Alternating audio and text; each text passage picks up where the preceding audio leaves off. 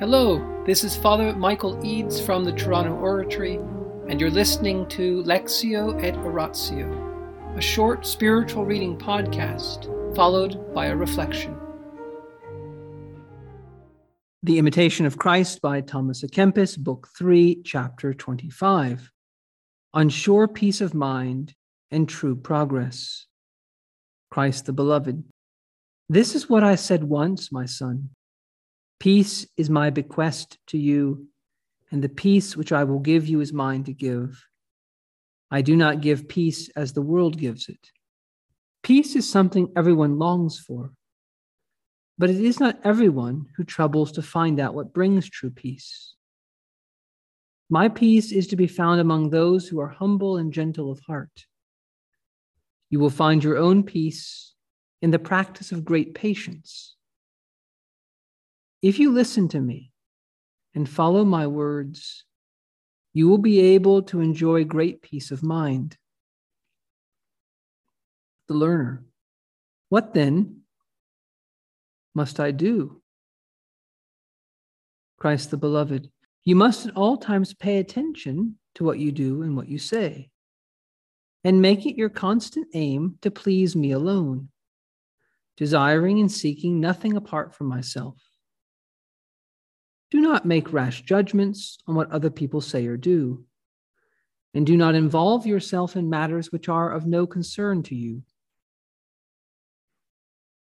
Keep these rules, and you will have little to trouble your mind, and that but seldom.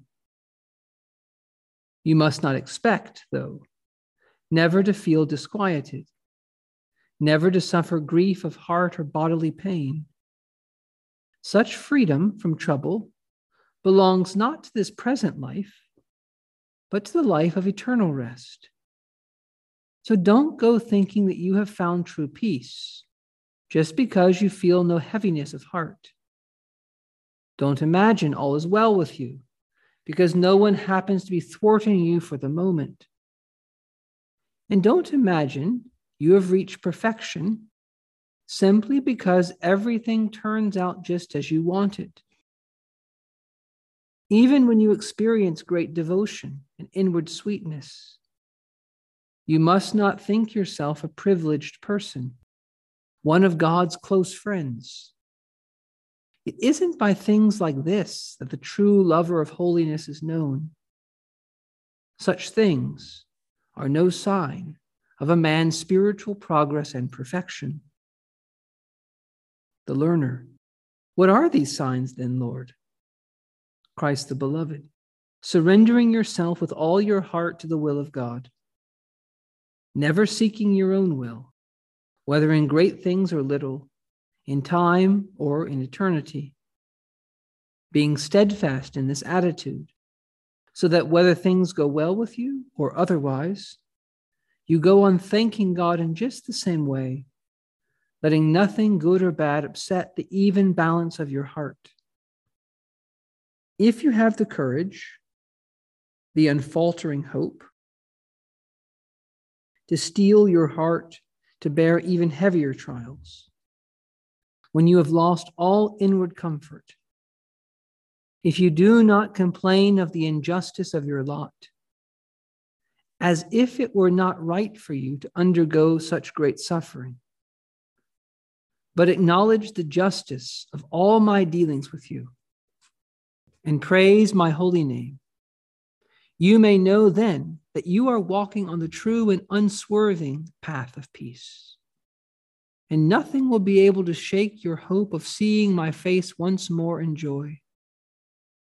If you reach that state in which you have nothing but contempt for yourself, you can be sure you are enjoying the greatest measure of peace possible for you during your stay upon earth. In the name of the Father, and the Son, and the Holy Spirit, amen.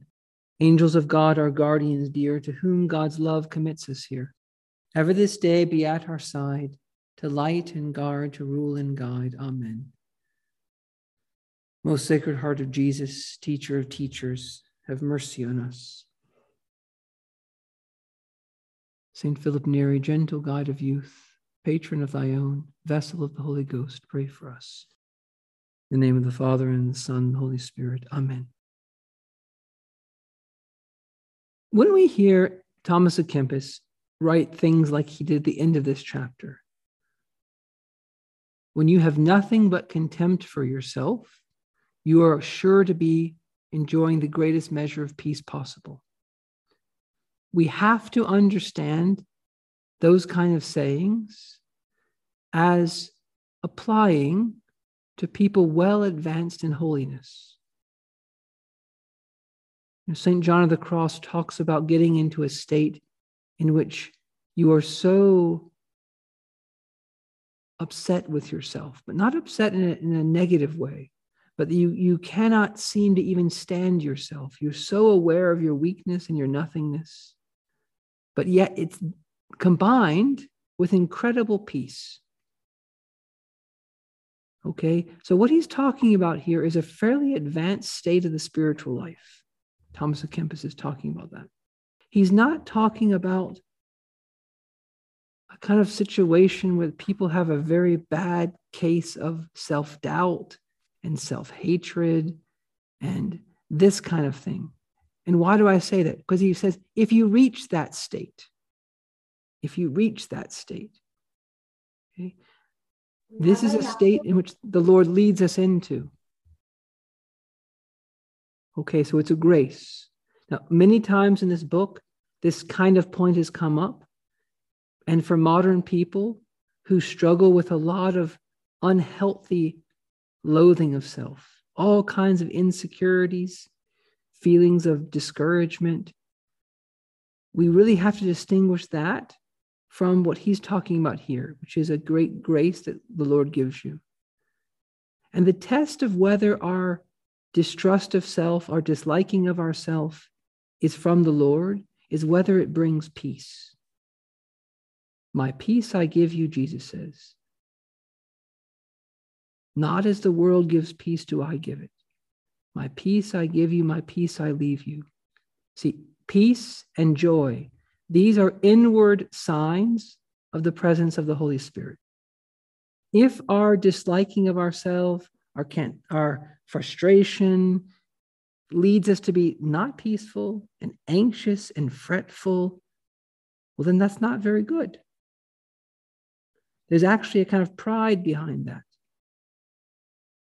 But when we get into the state, as we progress, in which peacefully we're able to acknowledge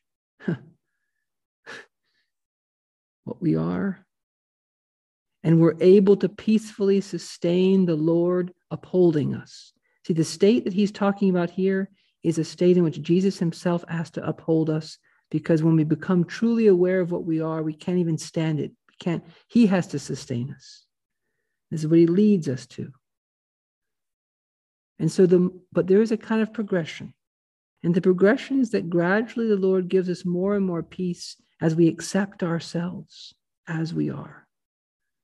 To accept ourselves as we are.